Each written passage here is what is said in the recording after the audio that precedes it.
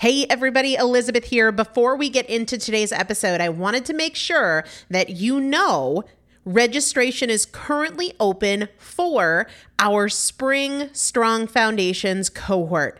Strong Foundations is a 5-week strength building program brought to you by me and Morgan Bungers. Coach Morgan Bungers is one of the best, most effective strength training coaches in this country. He has worked with some of the most elite athletes in the world, and now he specializes working with people in their 40s, in their 50s, in their 60s who want everyday strength. And this is not about being able to push your suitcase into the overhead compartment on an airplane. We need to be consistently and effectively strength training if we want to maintain the strength of our immune system. Muscle is a critical part of our immune system, and if we are not actively maintaining our strength, we are losing it as we age, and that means we are losing the strength of our immune system. It's also a significant component of our overall metabolism, especially our carbohydrate metabolism. Muscle mass plays a huge role in energy, in mood, mental health, bone health, so many different things. This is just not optional, but a lot of us don't do it because we aren't sure what to do. We aren't sure what not to do. We aren't sure if we're moving well. We don't know how to accommodate for our physical limitations or our current level of fitness, and that is why you need a coach, and you'd be hard-pressed to find one better than Morgan Bungers. Now, here's the thing about fitness programs. I've experienced this. My mom, who's in her 70s, has experienced this, where you buy a fitness program and then you're like, okay, but I can't do that workout because I'm not fit enough, or I don't have enough balance, or I don't have that equipment, or that hurts my knees, or it hurts my back. And then you're sort of just left to figure it out yourself, which means we often don't do anything. The great thing about Strong Foundations is that Morgan and I are part of it every single day, and you have an unlimited ability to ask us questions in a group setting or via direct message so that Morgan can help you scale for you, for whatever equipment you have, for the time that you have, for your fitness level, for your body and your physical limitations. 5 weeks, there's 2 different tiers. There's a beginner intermediate tier. There's an intermediate advanced tier. The testimonials that we have received from our previous clients will blow your mind. You can check them out and also register for your spot by going to primalpotential.com/strong foundation. primalpotential.com/strong foundation. If you are an alum, if you have been through Strong Foundations before, I've already emailed you a renewal link with a special renewal rate, so please use that. If you don't see that email, let me know. For the rest of you, primalpotential.com/strong foundation. We start on May 13th, so grab your spot now. You will have these workouts for life.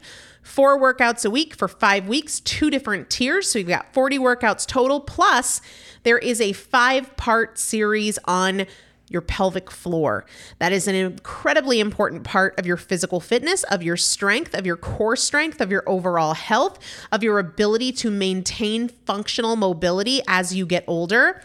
We want you to be a part of this. You will not regret joining the Strong Foundations cohort. It is an incredible community. Everybody needs to be consistently and effectively strength training. And if you're not, it's probably because you don't know how to make it work for you. And it can be made to work for you. It needs to be made to work for you. primalpotential.com/strong foundation to register now.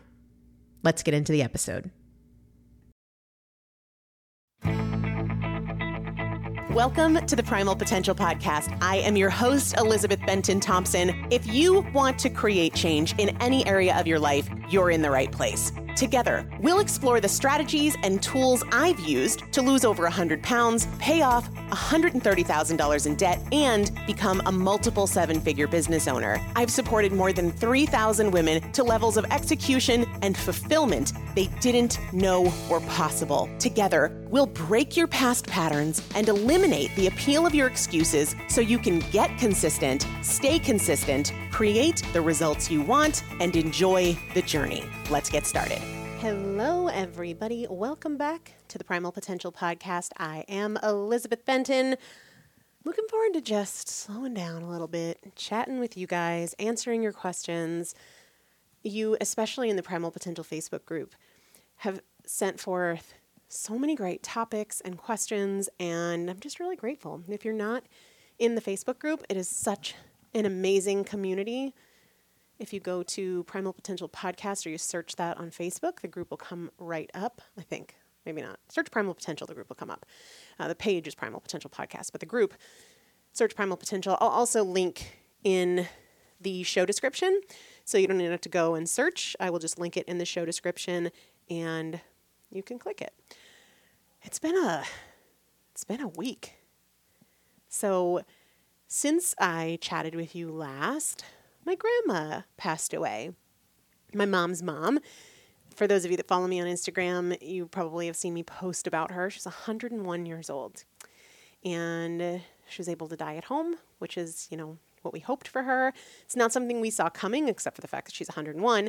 But we did not think that it was imminent. So that was, that was a thing.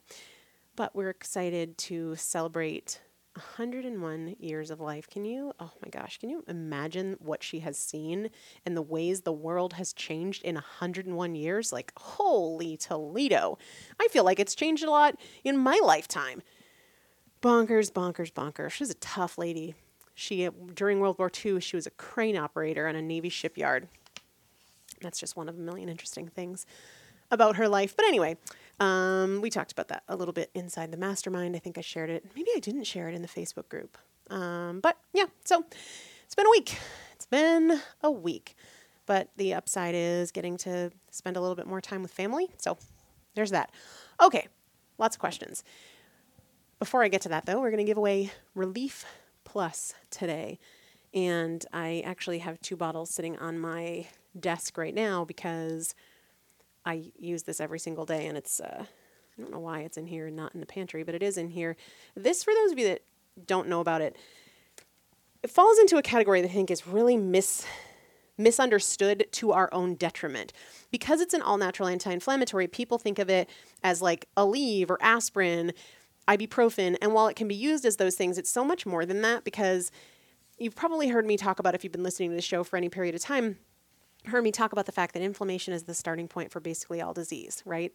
Cancer, neurodegenerative things, heart things, it all have an inflammatory component, and we introduce inflammatory things into our lives all the time through chemicals in the foods that we eat or the things that are around our homes or that we put on our skin. And I feel very strongly that we have to be intentional about moderating the inflammation in our body, because it's not always something that you feel as a knee thing, right? The inflammation that we're talking about is not the inflammation that makes it hard to squat. We're talking about inflammation at the cellular level, inflammation in your vascular system, and I just love it. It has changed a lot of things for me, so that is what we are going to give away. I'm going to announce the winner at the end of the show, so don't stop listening.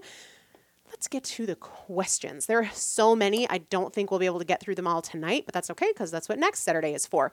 And if you have any questions, any topics, let me know. That's what we do on Saturdays. All right, this one says, can I have some advice on peer pressure drinking, like alcohol drinking? It hasn't been happening a lot, but I want to practice more on saying, I've had enough to drink, thank you. I feel that sometimes in order to be fun or to fit in, I must drink more, but drinking too much makes me feel awful and leads to bad decisions. This question came up in the Facebook group, and somebody said, take a shot and pour it out. And I'm all for do what works for you, but here's why I wouldn't ever choose that strategy of take a shot, pour it out, is because I don't want to fake it. And if I care about somebody enough to spend my time with them, then that relationship, whether it's an acquaintance or it's a friend or it's a family member, deserves my honesty. And I want to get comfortable being honest and not feeling like I have to fake it if I'm not going to have dessert or if I'm not going to drink or anything along those lines. I like to think about it if somebody else was in this position. What if you had a friend in your friend group who was trying to get sober? Would you feel like they couldn't have fun hanging out with you guys because they didn't drink? And I would imagine that most people would say, well, no, of course not. I would want them to feel like they could have fun. So what are some ways that they could have fun without drinking? Right? And we're not talking in this person's question about being sober, but I think it's helpful to put it in that framework. Like if I had a friend who wanted to get sober, do I think that means that they can't have fun with us anymore? No, of course not. What are some of the ways they could still have fun with us? Start to look at it. A lot of times it's easier to look at it through the lens of if we're thinking about somebody else, we're more open-minded than if we're thinking about ourselves. So I do that all the time. Like if I use this in all sorts of different contexts. If I'm thinking about a struggle I'm having in my marriage, I'm often limited by my own ego when I'm thinking about solutions. But if I were to say, my friend Jen has this challenge in her marriage, what are some of the things that I would think might help, or things that I could suggest, or things that she might want to try? I'm more open-minded 99 times out of 100 thinking about somebody else. Then I have an honest assessment and I can look at that. In terms of saying, because part of this question is, I want more practice saying I've had enough to drink, then put yourself in situations where that is what you plan to do. A lot of times, this comes up with food and alcohol and spending money, that people don't say no because they're uncomfortable saying no to other people, but they overlook the fact that they're also uncomfortable when they don't say no, and they have to live with the repercussions of that, right? So let's say just tonight we had family dinner, and everybody was having like a sandwich, and there was bread, and there was all these things, and Chris and I are being pretty conscious about what we're eating right now. And it came up about Chris didn't end up eating what he had got because he thought it was going to fit in with what we're doing, and it didn't. And so the conversation came up about, what we were doing and why. And a lot of times that is uncomfortable. But what I have found is more uncomfortable is not saying anything and then eating or drinking whatever so as to not stand out, because everybody else goes home and doesn't have to carry the discomfort because they probably didn't even feel any. But I have to then carry the discomfort, not only of my decision, but of the pattern that I create when I try to avoid those things. It doesn't matter if we're talking drinking, as is the question, or we're talking food, dessert, spending money, gossiping about other people.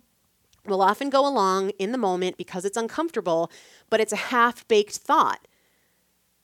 Because it's still uncomfortable to not reach your goals because you're giving in social situations because it's uncomfortable.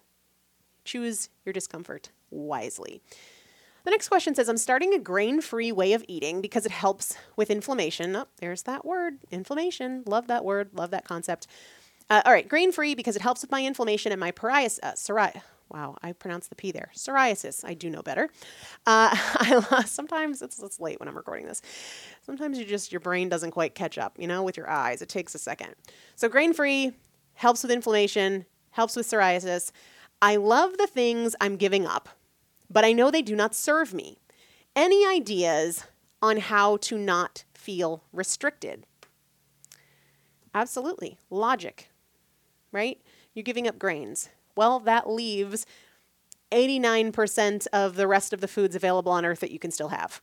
No longer feeling restricted, right? We have to really see the full picture. This is why I'm constantly talking about becoming a better thinker, because you can convince yourself that giving up grain means that you're restricted. You absolutely can. I've probably told myself that I've had similar restrictions before. But if we really take the opportunity to practice being rational and thinking about the whole thing, we still have a bajillion options. There's in no way any restriction. And the other piece of it is, I like to tell myself, I can always reevaluate.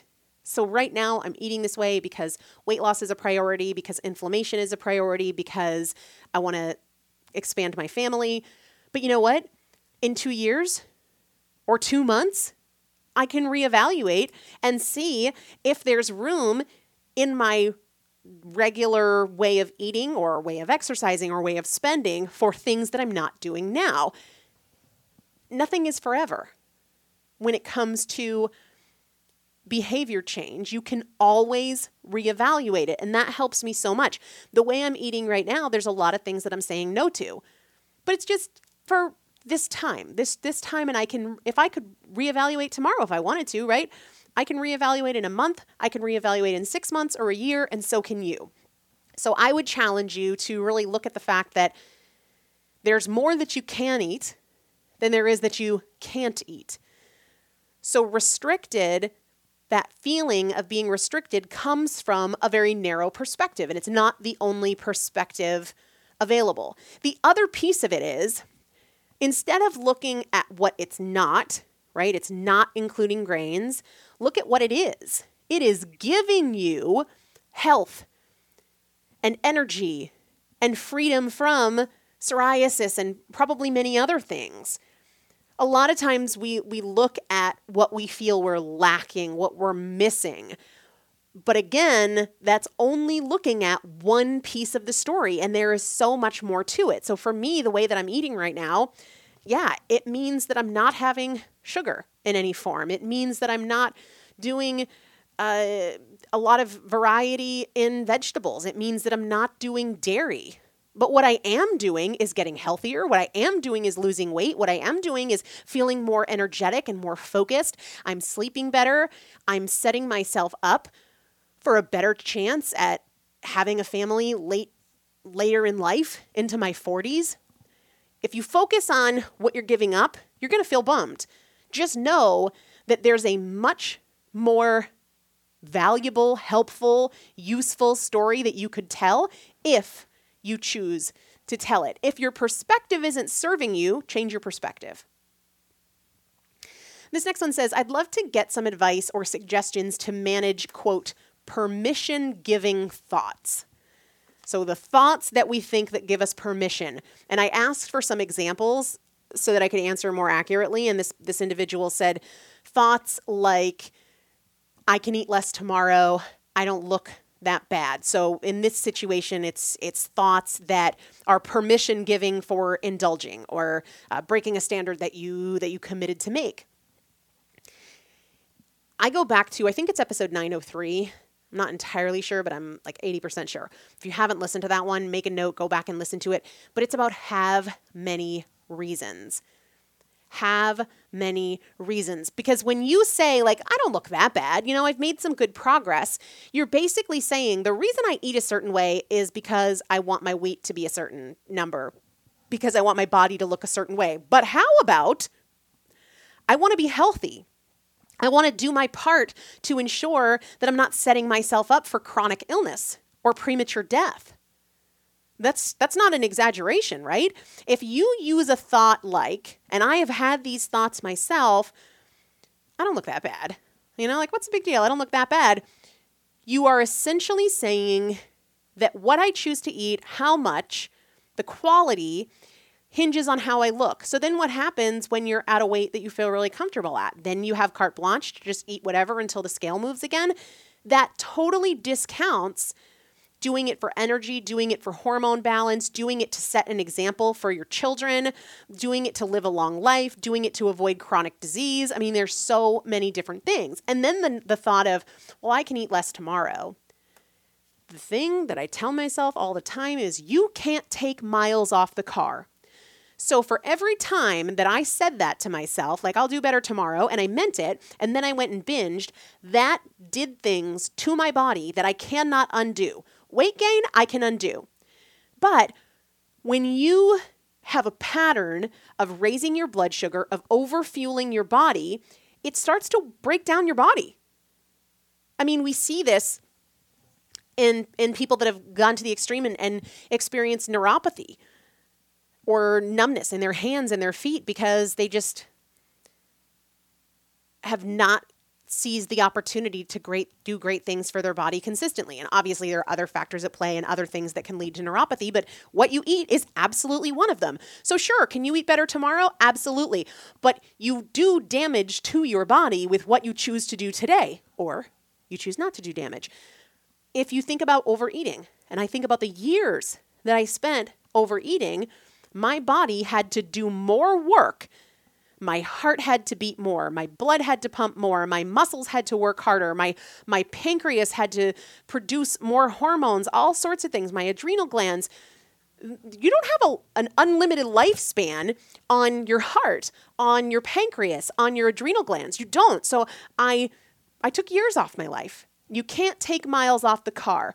So the thing that really this boils down to, these permission-giving thoughts, is what I said earlier. You need to become a better thinker, because you can tell that story and you can make decisions accordingly, but that is such a small piece of the truth and it could really mess up your life. Okay, if you only had 10 to 15 minutes to get a workout in and your goal is fat loss, what's the best bang for your buck in that time? Elizabeth, what are your power moves? It's a tough question because I think one of the best things we can do for long-term health and fat loss is walking a lot. Now, I also think that weight training is really, really important, but that is about so much more than fat loss. Yes, it aids in fat loss because the more muscle we have, the more metabolically active we are. We need more fuel. We use more fuel. We more efficiently use fuel. It helps our blood sugar balance and so many other things to have muscle. So it's tough to pick one here, but let's just play a game and pretend that there is just one answer, and there's not. I would be thinking about full body something. I would be thinking probably about, with the goal of fat loss, I would be thinking about something that would utilize EPOC, or excess post-exercise oxygen consumption. I've done full episodes on that, but basically it means that you do something at an intensity where your body goes into essentially oxygen debt, meaning you're absolutely, of course, still breathing while you do it, but your oxygen needs exceed what you can inhale in that time. And so after the movement is over, your body's playing catch up. And that means that you continue to have this metabolic afterburn when you do types of things that induce this EPOC situation. So that tends to be high intensity intervals. So if I only had 10 minutes, I would probably do something like an EMOM, most likely. I mean, I might do something like max burpees in 10 minutes, but I would probably go for the high intensity intervals instead of that. So maybe what I would do is a 10-minute EMOM. EMOM means every minute on the minute. So maybe the odd minutes, 1, 3, 5, 7, 9, would be something like 12 burpees. And, then in the time, so basically what that means is you have a minute to do 12 burpees. If you get it done in 40 seconds, you have 20 seconds to rest before the next minute. So 10-minute EMOM, 12 burpees, and then something like maybe wall balls. A wall ball is essentially you have a medicine ball, which ranges from, say, you could use one that's 8 pounds. You could use one that's 12, 15. In CrossFit, men usually use a 20-pound ball. And you kind of have it at your chest and you squat down and then you stand back up. And as you stand back up, you extend overhead and you throw the ball up against the wall. And then you catch it, squat back down, repeat. So I don't know. I'll probably use something like that because the burpees and the wall balls are going to give you that getting winded feel to induce that EPOC.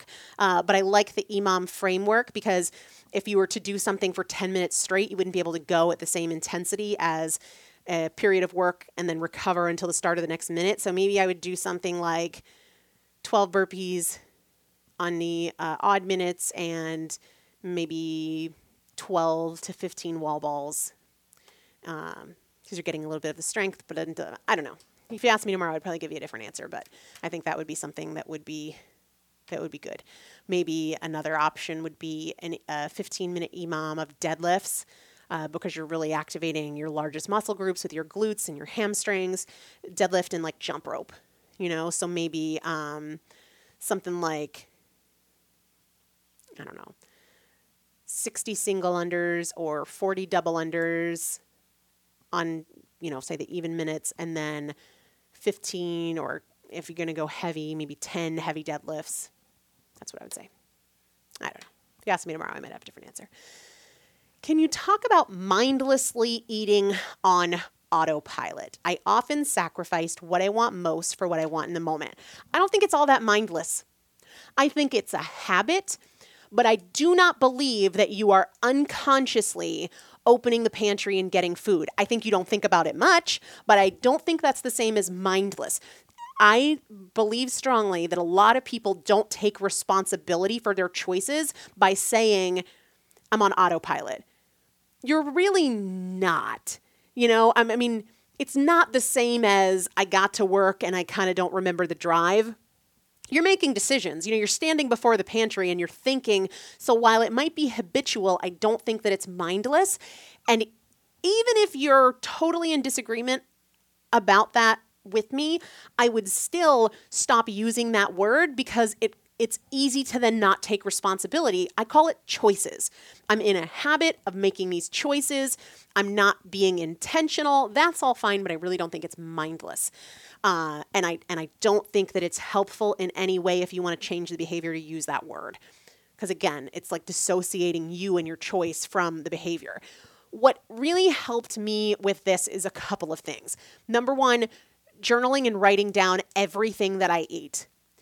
That discipline is huge if you are snacking more than you want to or eating things, bites in this here. There's a question that comes up in a bit about kids and stuff, and I know that happens a lot with parents feeding kids or cleaning up after kids.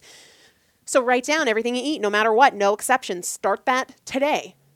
Don't do it, for, what did I eat yesterday? In the day you're in, write it down. If you tried it, if you took a bite, if you had a ton, if you ate the whole thing, be very specific. It's not the same thing to say Oreos. I had Oreos today, as it is to say I had 7 Oreos or I had 24 Oreos. Just having the discipline of writing everything down is an incredible step to take. Do not underestimate how helpful that is. The other thing that helps me a lot is having a time at which I'm just done eating. I mean, sure, there are some times where the schedule might get off, but generally, not even generally, I don't eat after dinner, and sometimes I can be finished dinner if I'm eating with Roman at 5:30, and other times we're out and maybe we're on a date night and dinner isn't until 8. But still, I'm not eating after dinner, and I try probably 90% of the time to have dinner be as early as it can be. I'm not routinely doing the 8 o'clock, 9 o'clock dinner. It's very, very rare. That's the exception. But that is just a standard. If I feel like I'm hungry, that is intel for me to make better decisions with my meals so that they satisfy me for longer. And the other thing is, hunger is not an emergency. I'm not going to starve. I'm not going to die. It's okay to feel a little hunger. We are addicted to feeling comfortable, and we really dislike feeling uncomfortable, and we make a big thing out of being hungry. Oh, I just ate, but I'm really hungry. You're fine. You're fine. You can go to bed hungry, and you'll be okay. Obviously, there are exceptions in people who are, putting themselves through starvation diets or have eating disorders, and that's not what I'm talking about here. Oh, let's see. How many more questions are we going to take? Because there's a lot more. Let's do a couple more. I eat really healthy, satisfying, planned meals, but then I end up eating extra snacks or unplanned treats, and I ruin my weight loss results. How can I become more intentional with my eating? How do I cut back on treats without feeling deprived? Okay, deprivation is a mindset. Look, you can have 1 indulgence a month and you are not deprived. You can have 2 indulgences a year and you're not deprived. If you're telling yourself you're deprived because you didn't have the cake at a birthday party, you just have some mindset work to do. I won't back down on that one. I feel really strongly about it. That's not deprivation. You might choose to be disciplined because of a goal, but you're not deprived. Can we stop using that word? And I understand if you feel that way, but that is just a big sign that you've got some mindset work to do. And I did too. I'm not casting judgment. I lived that way, feeling like, oh, but everybody else is doing it, and I don't want to feel deprived. You're not deprived. That's not what deprivation is. You know? It might, your sense of normal might be really, really off. And mine was for a long time. I indulged multiple times a day, every day for like 30 years. So then when I go to indulging once a month or twice a month, it feels like a big shift, but it's still not deprivation. It's called discipline for the sake of health, discipline for the sake of living a long time, discipline for the sake of wanting to be a healthy, fit human being and a wonderful example of what it looks like to take care of my body for my kids. You know? I feel so strongly about that. But to go back to, and then I end up eating unplanned treats, how can I become more intentional? Write down absolutely everything that you eat. I'm not suggesting you have to count calories. I'm not a fan of that. You don't have to count macros. Commit to the discipline. If you want to eat it, write it. And if you don't want to write it, don't eat it. You know? Feel strongly about that one. Okay, let's do one more, and then we'll get to the rest of these next week, and we'll give away our Relief Plus.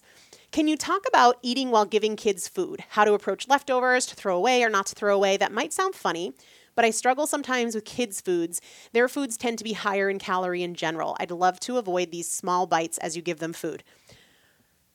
I can only tell you how I handle Roman. And we didn't ever do purees with Roman. Right out of the gate at 6 months, we did what's called baby-led weaning. Roman eats what we eat. Now, every once in a while, like tonight, I got a salad, and he doesn't, the pieces of lettuce are too small to be safe for him. So he had macaroni and cheese. But I would say 19 times out of 20, Roman eats what we eat. And I'm not preparing, buying things for him that are different than what we're doing. I think that is the easiest thing. I know I've heard a lot of parents say, oh, well, it's easier if you start that way. But, once they're 7, 8, hey, look, once they're 7 or 8, you can still choose to not be a short order cook. My opinion. Not saying that's right, just my strong opinion.